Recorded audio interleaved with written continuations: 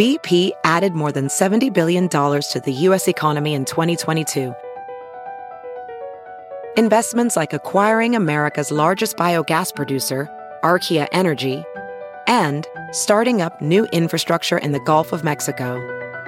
It's and, not or. See what doing both means for energy nationwide at bp.com/investing in America.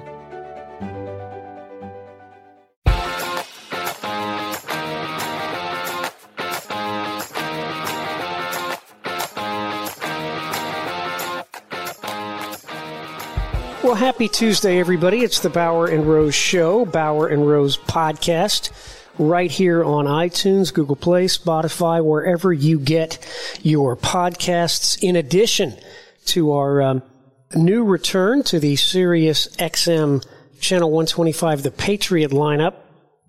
Gary Bauer, it is, I am today at home in rainy, cold Florida. So, seriously? Yeah. It's raining and cold there already? Yeah. I mean, I don't think it's going to be 70 today. So you know there's this huge storm across the U.S. I think before it's over, everybody will be praying and hoping and wishing that they can immediately embrace global warming. Let me just say this for folks who are new to the podcast. By the way, if you are, whether you've heard us or not, give us a 5-star rating. Whether you like us or not, give us a 5-star rating, and recommend us. You sound like one of those modern educators. You're getting an A no matter what. And tell your friends about us. Tell your enemies about us too. Bauer is, how do we put this? Bauer, is there a term for a weather hypochondriac? Because every time, yes, you are. Every time there's a hint of snowfall, Bauer goes into fits of apoplexy about how it's going to be the worst storm ever. And Bauer lives at the bottom of this street. So actually, and he lives in the D.C. area, and actually, since there's no snow removal service there, since it only snows there in the winter, when it does snow, he is stuck. That's true. Well, I'm actually a big fan of weather. I think weather is one of the things that makes life interesting. I love reading about the weather. I enjoy experience. One of the few things I like about the beach, because I don't like sand, and that's a big problem. One of the big things I like about the beach is that the weather changes so rapidly and it's so visible. You know, you really see a storm, and that's what I like about the mountains. You know, the Bauer clan used to go to Montana quite often, and it was incredible to go on a horseback ride and leave the ranch we were staying at and have it be 78 degrees and ride up the mountain on our horses. And by the time we were coming back down a few hours later, it was 30 and snowing.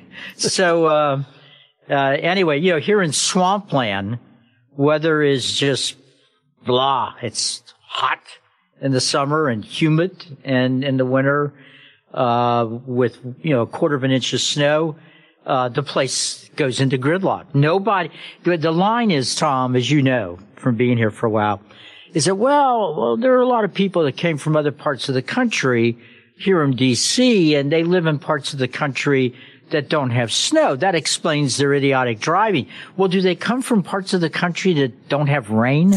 Because even if it rains a little bit, people abandon their cars in the middle of the street. There was one episode, I guess it was 2019, we're off on tangents, but what the heck, it's Christmas. 2019, when, you probably remember this, it was a windy day in Washington, and the president was out of town. I, of course, was working at the White House at the time. The president was out of town, and some idiotic bureaucratic moron called a weather emergency for federal employees. And because of the wind. It was windy. Wasn't raining, wasn't snowing, it was windy. Anyway, talk about... Well, I'll tell you that the 3 listeners left after this compelling conversation. We've even lost Carol at this point. I'm about ready to sign off here. Well, I mean, we've got a lot to talk about. Biden crime family, Title 42 temporarily suspended, the sham of the fraud of the hoax of the scam of the Jan 6, criminal referrals that took place yesterday. That would be Monday. these show trial indictments. Here's my question. It's an easy one. You'll be able to smack it right off the tee. Who was the first person out of the gate yesterday to blame Trump for January 6th? Was it Liz Cheney? Was it Nancy Pelosi? Was it Chuck Schumer? No, it was Mitch McConnell. Seriously? Did Mitch say that yesterday? Absolutely. He was responsible. There's one person responsible for January 6th, and we all know who it was. I need not comment on it any further, period, end quote. Wow. Well, that's sad, Tom. It's sad. You know, I have worked Put with your joint Kentucky roots aside for a moment and give us an honest response. I've worked with Mitch McConnell by necessity, off and on, for years, decades, actually. And sometimes I've been disappointed. Sometimes I've been very happy. I think he will, Donald Trump will go down in history, whatever else somebody else may think about him, for having nominated 3 fantastic Supreme Court justices to the Supreme Court. Mitch McConnell will go down in history in a conservative history, if not for anything else, for getting those 3 through the United States Senate, when we only had very slim, numbers, and we have, senators like Mitt Romney and Susan Collins. So it is it's just amazing to me that Mitch McConnell would, is there a shortage of people willing to attack Donald Trump? Exactly. I mean, is this something that, because the Democrats and the media can't do enough of it, Mitch feels like he's going to fill that vacuum. This is the problem I've got with Romney, Tom, and in some ways it's even worse. So, Mitt Romney gets elected from Utah, and he makes it clear that one of the things he's going to be dedicated to is joining the lynch mob against Trump. As if there weren't enough people in Washington that from the very day that Trump came down the escalator in New York, were committed to destroying him. We've said it, we'll say it again. 2 political parties in Washington, the evil party and the stupid party.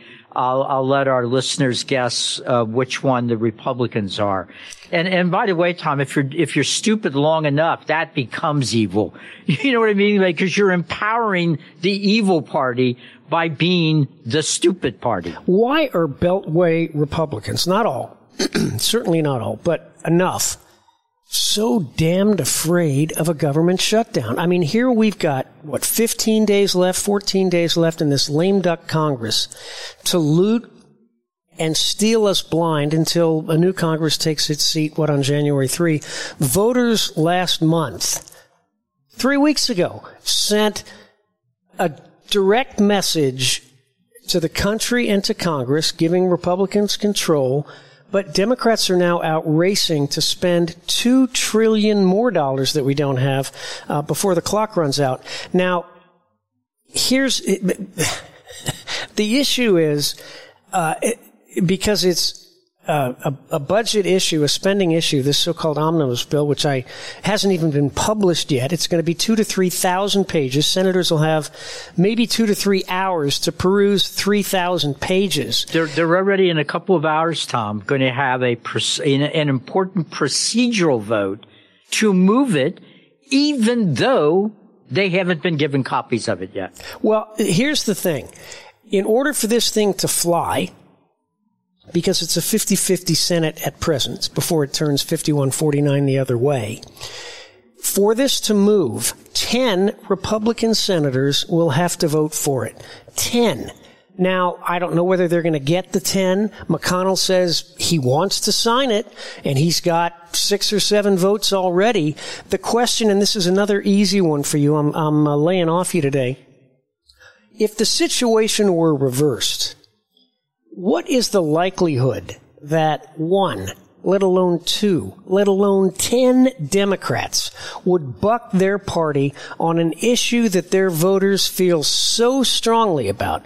They wouldn't dare do this while people paid attention, but now they're being lionized by the New York Times, by big media, by corporate media, because they're, quote-unquote, getting things done for the American people in the lame duck session of Congress. I saw, maybe it was Andy McCarthy, quote the late comedian Milton Berle, you can send a man to Congress, but you can't make him think.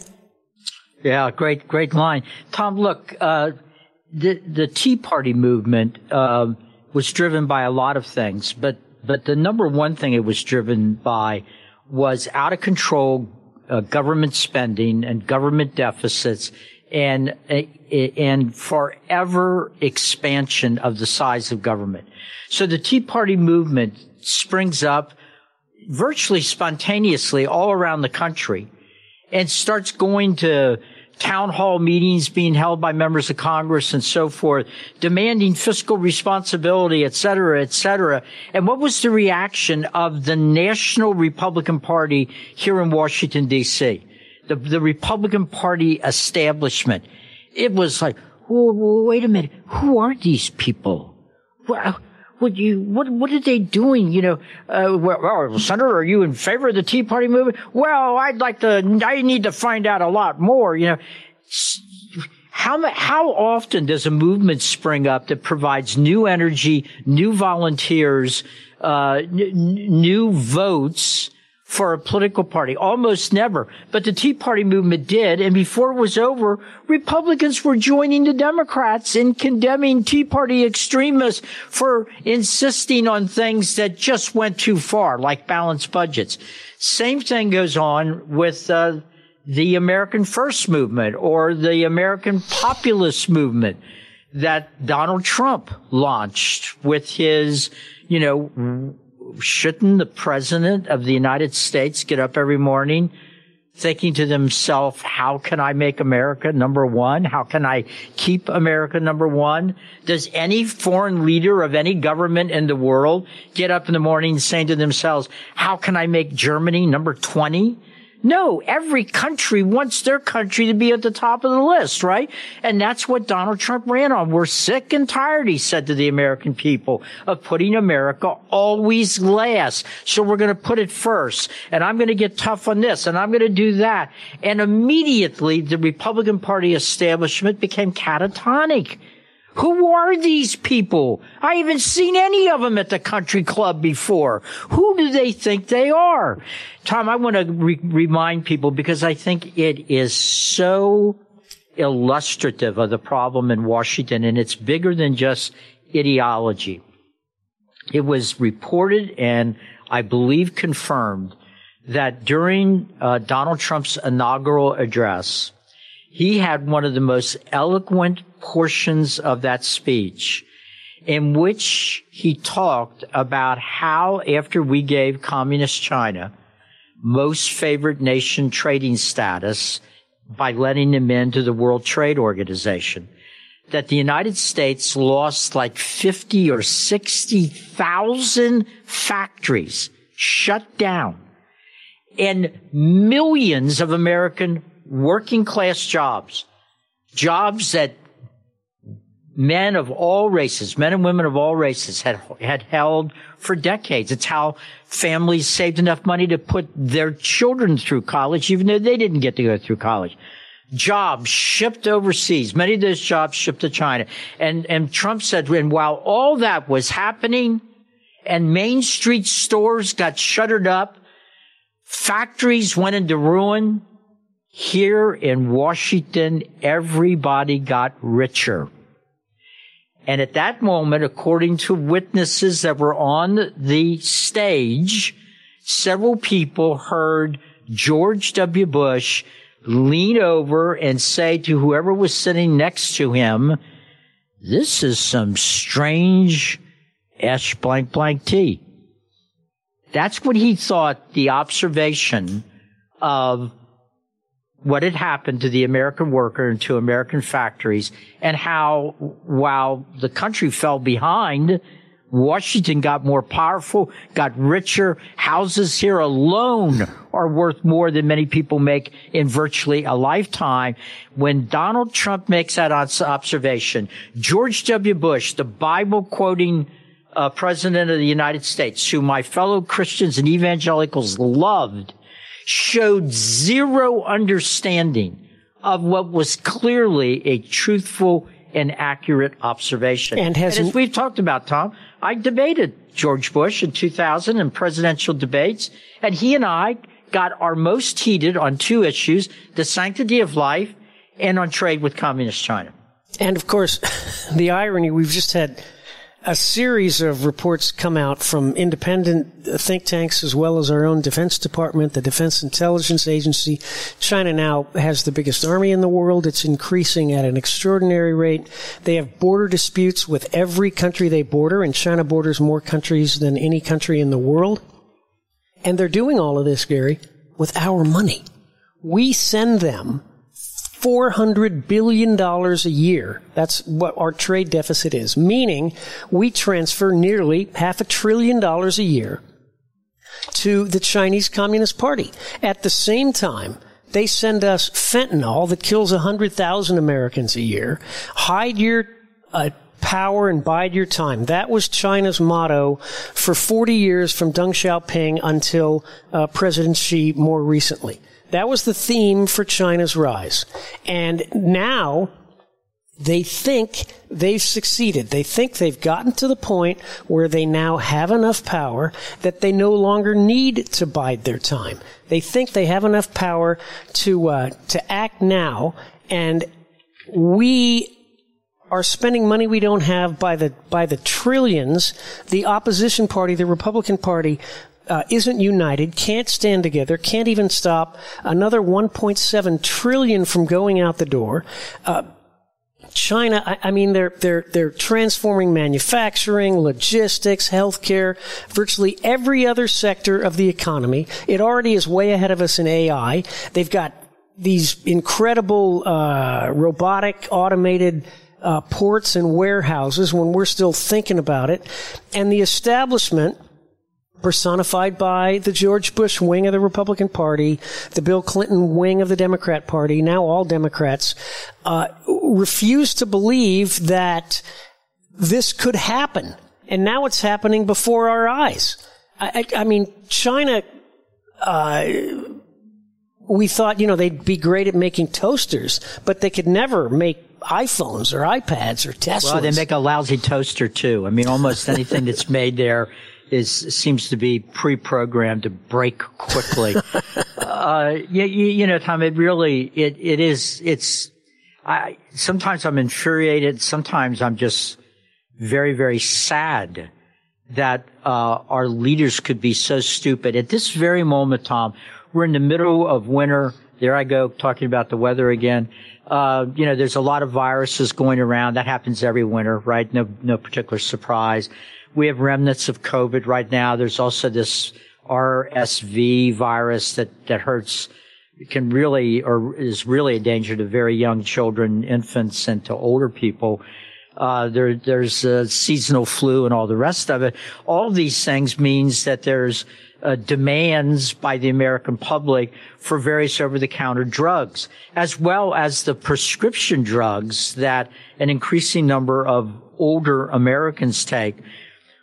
Americans are just figuring out now, although the people that govern us clearly knew, we're just finding out now that something like 80% of all prescription medications and a lot of the over-counter medications that we take for colds and flu, etc., are either made in communist China or the chemical ingredients that make up these medicines are supplied by communist China. Gary, it's 96% of antibiotic precursor chemicals are made in China. Maybe it's a little less than that now, but when we were in the middle of the pandemic, 96% of all precursor chemicals required for the production of antibiotics were sourced from or originated in China. 96. We couldn't make penicillin without China.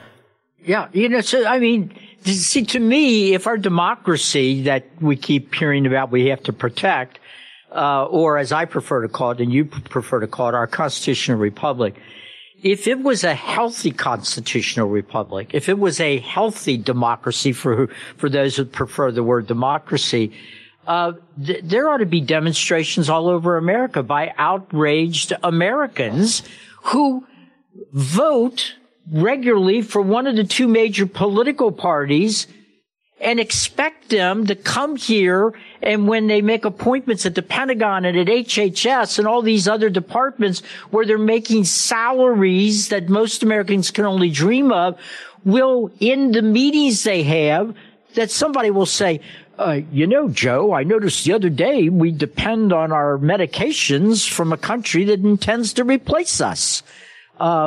That sounds like a potential national security problem. But it appears nobody ever said those things or thought about those things. And then, Tom, I've become enough of a cynic after being here for so long that I suspect in some cases people knew, but it didn't bother them because they were making a lot of really unbelievable amounts of money by turning a blind eye to how not only was our lunch being stolen by Communist China, but in some ways, the whole freaking country has been stolen by Communist China. We've talked about this. I've thrown out these numbers, and you were very involved in the Reagan administration. We committed during the Cold War about 1% of our GDP during the period of the Cold War to R&D, research and development, the equivalent today of about $300 billion a year, which is about 1% of our GDP in current dollars.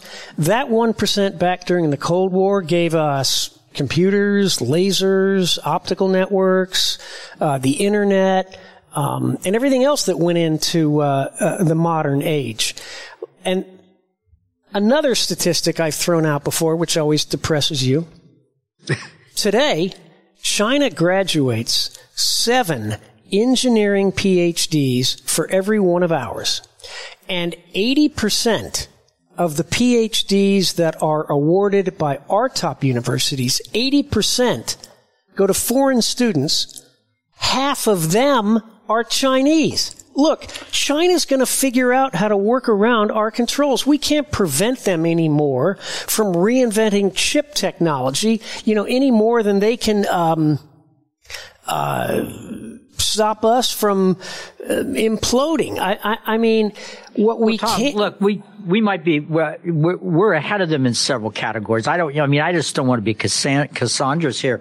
We're ahead of them. We're more innovative. Absolutely. We're totally... Well, no. See, you anticipate what I was going to say. Sorry.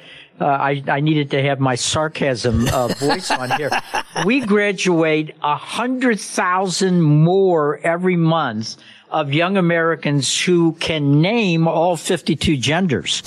The average Chinese youth still thinks there's only 2, men and women. We have more graduates coming out of our finest schools that have been trained to do film producing and making than any nation in the world. And they all dream that they're going to go to Hollywood and make millions of dollars producing films. All I'm saying is, if we committed 1% of our GDP back during the Cold War to R&D that would help national security, and I know a lot of our listeners, they hear the term industrial policy, they get weak in the knees, their knickers go starched. National security trumps free markets. I'm a free market guy. I'm a low tax guy, but we must reinvest in our competitive capacities. You're right. We are more innovative than them. We are more creative than them.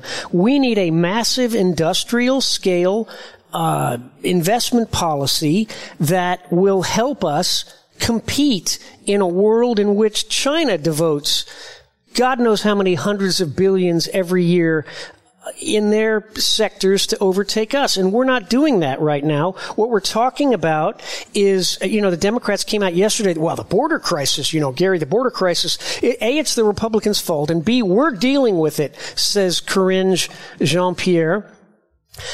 we're dealing with it by asking Congress to spend $1.5 billion more to what? Build more wall? No. We're dealing with it by asking Congress to open up more processing centers. So it'll make the problem worse. So it'll be easier to process illegal aliens into the country. That's our solution, says Joe Biden's spokesflack. And nothing about reinvigorating our economic dynamism. Nothing. You know, Tom, I must admit I have some admiration for the ability of the other side to, wherever they have their meetings or however they communicate, to come up with an idea, a concept, a talking point, and literally within 24 to 48 hours, every aspect of leftists, the leftist establishment in America is all on the same talking point. Not only the White House press secretary, but all their cabinet officials, the Democrats on Capitol Hill, the media, which is the press arm of the Democrat Party, the Hollywood types, they're all saying the same thing. You touched on it just then. A couple of days ago, the point was put out there that the border is not open. The border is closed. But Republicans keep saying the border is open, and thus they are responsible for this massive influx of millions of so-called migrants pouring to the border, because they have heard the Republicans loud and clear saying that the border's open, and they haven't heard enough of the White House saying that the border is closed. Now, Tom, that doesn't even qualify as gaslighting. I mean, it makes no logical sense. If the border was actually closed, when the migrants hearing Republicans saying the border is open ran to the border, they would be very upset to find out the Republicans have been lying to them and that the border is closed, and they would go back home very angry at the Republicans. But that's not what happens. They go to the border. They see that indeed it is open, and the Biden administration has a huge problem of where to put them. So, and their solution to this quote-unquote problem is to build more facilities to accommodate more illegals, not to stop them. We have an equivalent of a big hole in the roof. We have a border equivalent of that. There's a hole in the roof, and water's pouring in, right? At the border, there's a big hole, and illegal migrants are pouring in. So what does the Biden administration say when they see the hole in the roof with water pouring in? We need more money for more mops, instead of closing the hole in the roof. Which goes to show this is something, it's funny. A, they deny that the border is open. Yet B, they congratulate themselves for the border being open and for us having the facility and the love and the open hearts to accept what now, I think the Center for Immigration Studies says we are approaching 5 million illegals since January of 2021. And by the way, I just looked at the clock. Yeah, let me make one point, because we're going to get shot if we don't take a break. Go ahead. We probably will get shot anyway. They also say, look, this is good for America. We need bodies. We need men and women. We need people. Our birth rate is way down. This from the party that is moving heaven and earth to guarantee that we abort at least 1 million babies a year. Unbelievable. You're listening to the Bauer and Rose podcast, brought to you by our good friends and partners at justthenews.com and SiriusXM The Patriot Channel 125.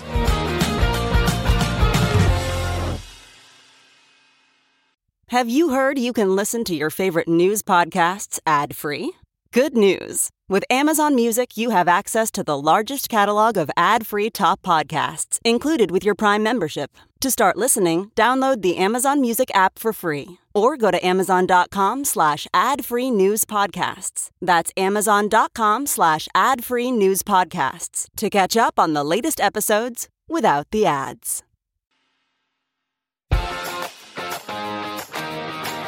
Welcome back, everybody. Tom Rose, Gary Bauer with you. That would be Gary Bauer and Tom Rose if you're interested in age before beauty. We're here to... Or IQ before... Well, all right. You had to bring that up. You had to bring the two things I want to hit in our final segment today. The January 6th, you know what? I'm going to save the January 6th, and I want to hit this one because a lot of folks might not have seen it. On Sunday, the New York Times ran this absolutely despicable, I know that'll shock you, absolutely despicable lead editorial about Israel and her incoming Prime Minister, Benjamin Netanyahu. It accused Netanyahu of A, being a racist, B, being an aspiring dictator, and C, of course, being a prime threat to democracy. And furthermore, it then went on to call upon the Biden administration to act harshly against it. Now, unlike too many American politicians in awe of the Gray Lady, a hats off to Prime Minister Benjamin Netanyahu for smacking back at the New York Times. Listen to what he said. Quote, after burying the Holocaust for years on its back pages and demonizing Israel for decades on its front pages, the New York Times now disgracefully calls for undermining our elected incoming government. Now, this is the offending sentence in the New York, well, the whole editorial was disgusting, but here's what really got me. Quote, this is from the Times editorial. You probably saw it, but many of our listeners probably didn't. Quote, moderates in Israel must plan energetic resistance to legislation that would curtail the powers of the Israeli Supreme Court, the rights of the Arab minority, and threats to the LGBTQ plus ampersand hashtag F9 community.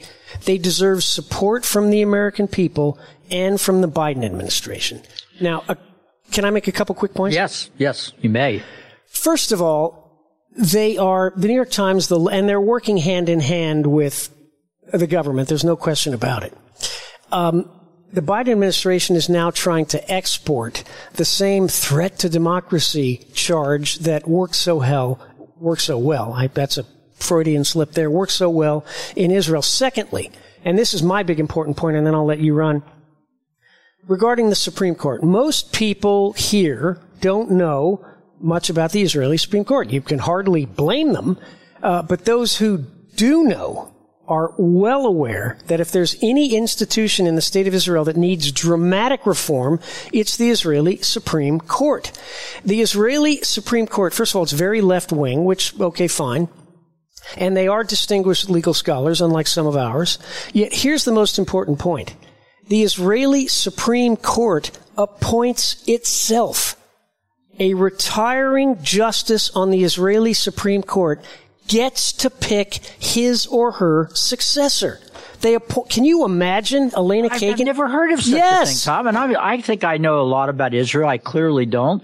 I've been there 4 times, but I had never heard that. That is like a perpetual mistake. Exactly. Right? You give one bad justice, he's going to just give one bad justice over and over and over again. And it comes from the biblical construction of the Sanhedrin, the biblical court, which was it was 2,700 years ago. Wokeness hadn't even been born yet, right? No, and these were people that originally came out of deep scholarship and commitment and all that kind of stuff. And the final thing I'll say is that Israel is a parliamentary democracy. We're a constitutional republic, meaning like in the UK or other parliamentary democracies, Parliament is supreme. There's no such thing as a balance of power. So the Supreme Court is not superior to Parliament.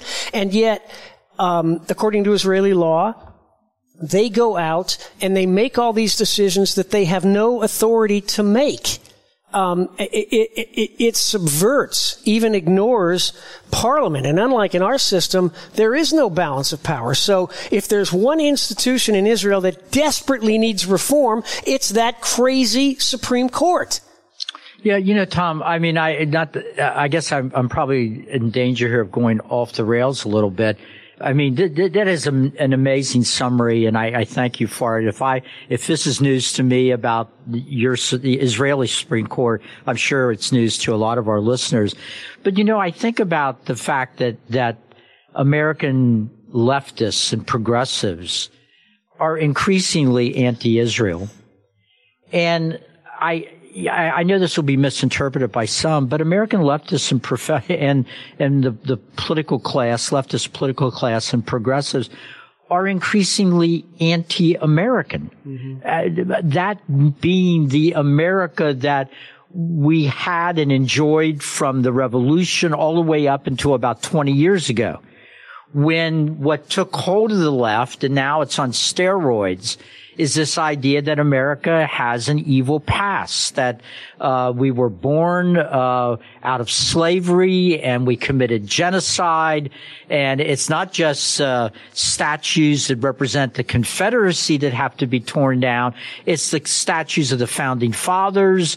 It's the heroes today are the people that kneel during the national anthem. It just goes on and on and on. And so it leads me to conclude that powerful forces in the United States, thankfully they're not as powerful in Israel, but they're growing, I think, are against Judeo-Christian civilization. They literally want to redefine what that civilization stands for.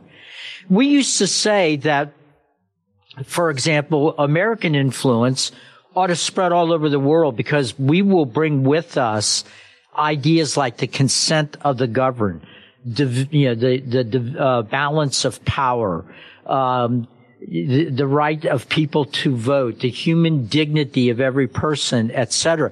Those things are all being jettisoned as we talk nonstop about slavery and American evilness and all the rest of it. And it's being replaced with a new set of values. Everywhere America goes, we will bring with us the idea that women have a human right to murder the baby in the womb. There are 52 genders, and if you don't accept that, as Biden suggested the other day, you are the same thing as an anti-Semite. If you do not accept that boys can become girls and girls can become boys, they're completely redefining what it means for American influence to grow around the world. And Tom, not to get too far afield, I think this is one of the reasons the American military is having a hard time filling the ranks, because the ranks have traditionally been filled by young men and women raised in homes that believed in Judeo-Christian civilization. They weren't proud to be Americans because of abortion on demand or gender nonsense or all this other crap. And they certainly didn't think of America as a place that would be hostile to religion being in the public square and religiously motivated people participating in the public life of the country.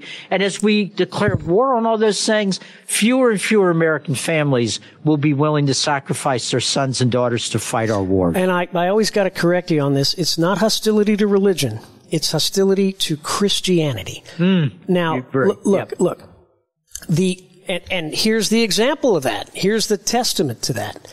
The tremendous criticism by the left that's now being labeled at Netanyahu and the Israeli government that he's put together is that he's got two people in this government, neither of whom I like, by the way. I don't like him at all. This one guy, Ben Gvir, is a total provocateur. He's bad news. I don't like him at all. Is how much more of a threat they are to democracy when the previous government, the previous Israeli government, had as a member a Muslim Brotherhood openly anti-democratic, openly anti-Zionist, and viciously anti-LGBT partner in the government. The Muslim Brotherhood Party held the previous government together. I don't remember any condemnations of that government by our left-wing establishment. Quite the opposite. They were hailed and extolled. This is historic. It's the first government to ever include an anti-Israel, anti-Zionist, anti-LGBT Muslim Brotherhood affiliate in the government. So this is what I don't understand. When Muslims call for throwing gays off buildings, when Muslims call for the end of the Jewish Democratic State of Israel, the left either yawns or covers for them or outright supports them. Yeah, Tom, the explanation for that is called intersectionality. And it means that if you want to be part of the progressive movement, you will align with individuals and groups with whom you may have serious disagreements, as long as in the big picture, those movements and individuals have the same final goal, which is to lay low Western civilization. Yeah, Christianity. That's the issue. And I think Republicans, conservatives, and frankly, you people, i.e. Christians, make a big mistake. I understand it. Same reason Jews are uncomfortable calling out anti-Semitism or whatever, because you don't want to get labeled or considered self-aggrandizing, self-interested. But the real threat here, we talk about religious liberty, but it's not Judaism that's threatened. It's not it's not Islam that's threatened. It's not Buddhism that's threatened. These are direct darts, direct shots, direct targets at Christians. It's anti-Christian bigotry. And I think we don't do ourselves or anybody else any favors by trying to euphemize it by calling it anti-religious. You're right, Tom, and I stand corrected. It is, now, look, I don't have to lecture you as a Jew that anti-Semitism is a major problem, and you've got a country in Iran that probably will have soon, if they already don't, the capacity to pull off another Holocaust simply by dropping 3 nuclear bombs on Israel, because that would do it. Israel's a small country, and the radiation and the rest of it would do it. And it may very well be that the fanatical mullahs of Iran, particularly as they see their own country perhaps unraveling, may be tempted to please Allah by doing exactly that. So there is an existential threat to the Jewish people. But you are also correct that there's no doubt that the target here is Christianity. 100%. And I think, Tom, it's the same reason. There's a lot of reasons. The family's a target. Why? Because the family stands in the way of the project of the left, which is a very secular, neo-Marxist, secular type of state. But which family? Does the Muslim family stand in the way? Does a Jewish family? It's the Christian concept. Right. That's true. But they see, I think they see the Christian family being more numerous is the thing that they've got to do away with first. And they also see Christianity itself, and the church as one of the impediments. Oh, yeah. When I say Bible Belt, I have fond memories of growing up in Kentucky, and I know what that sort of means, you should live worse than being in a community where people spend a lot of time reading the Bible. That's actually going to be a pretty good place to live.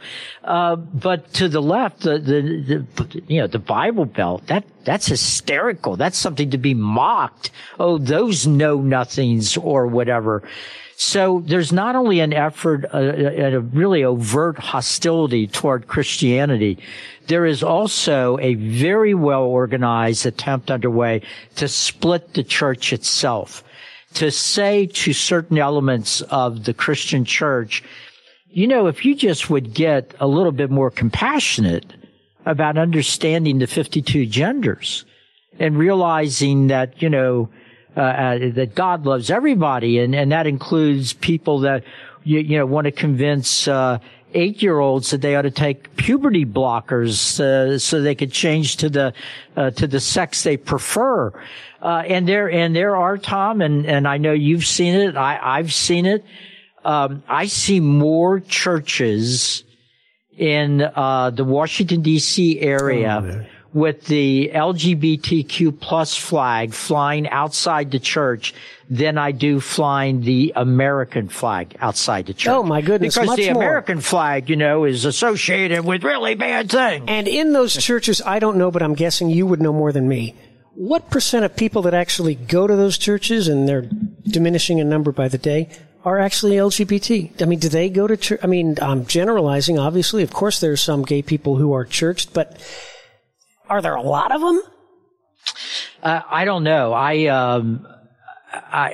just know that I've got, when I drive home, I have to avoid glancing in certain directions because, when you're driving home, your blood pressure should go down.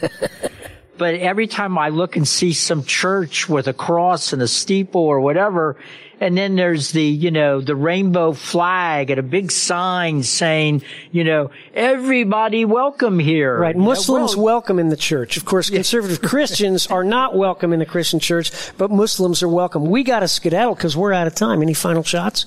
It's a sign of just how bad things are, Tom, that we can't get in everything we have to say in a daily podcast. We might have to do this twice a day instead of twice a week. Oh my goodness. I don't think I could handle that. In any event, this was a fun one, a good one, and we'll talk to you in a couple days. It'll be our final show of 2022. I'm going to hit Bauer with all kinds of retrospective questions about 2022, and we'll see how prophetic he is, how clairvoyant he is, by asking him to peer into his crystal ball and tell us what's going to happen in 2023. I can't wait, Tom. Even I will listen to that episode. We'll talk soon. Have a great one.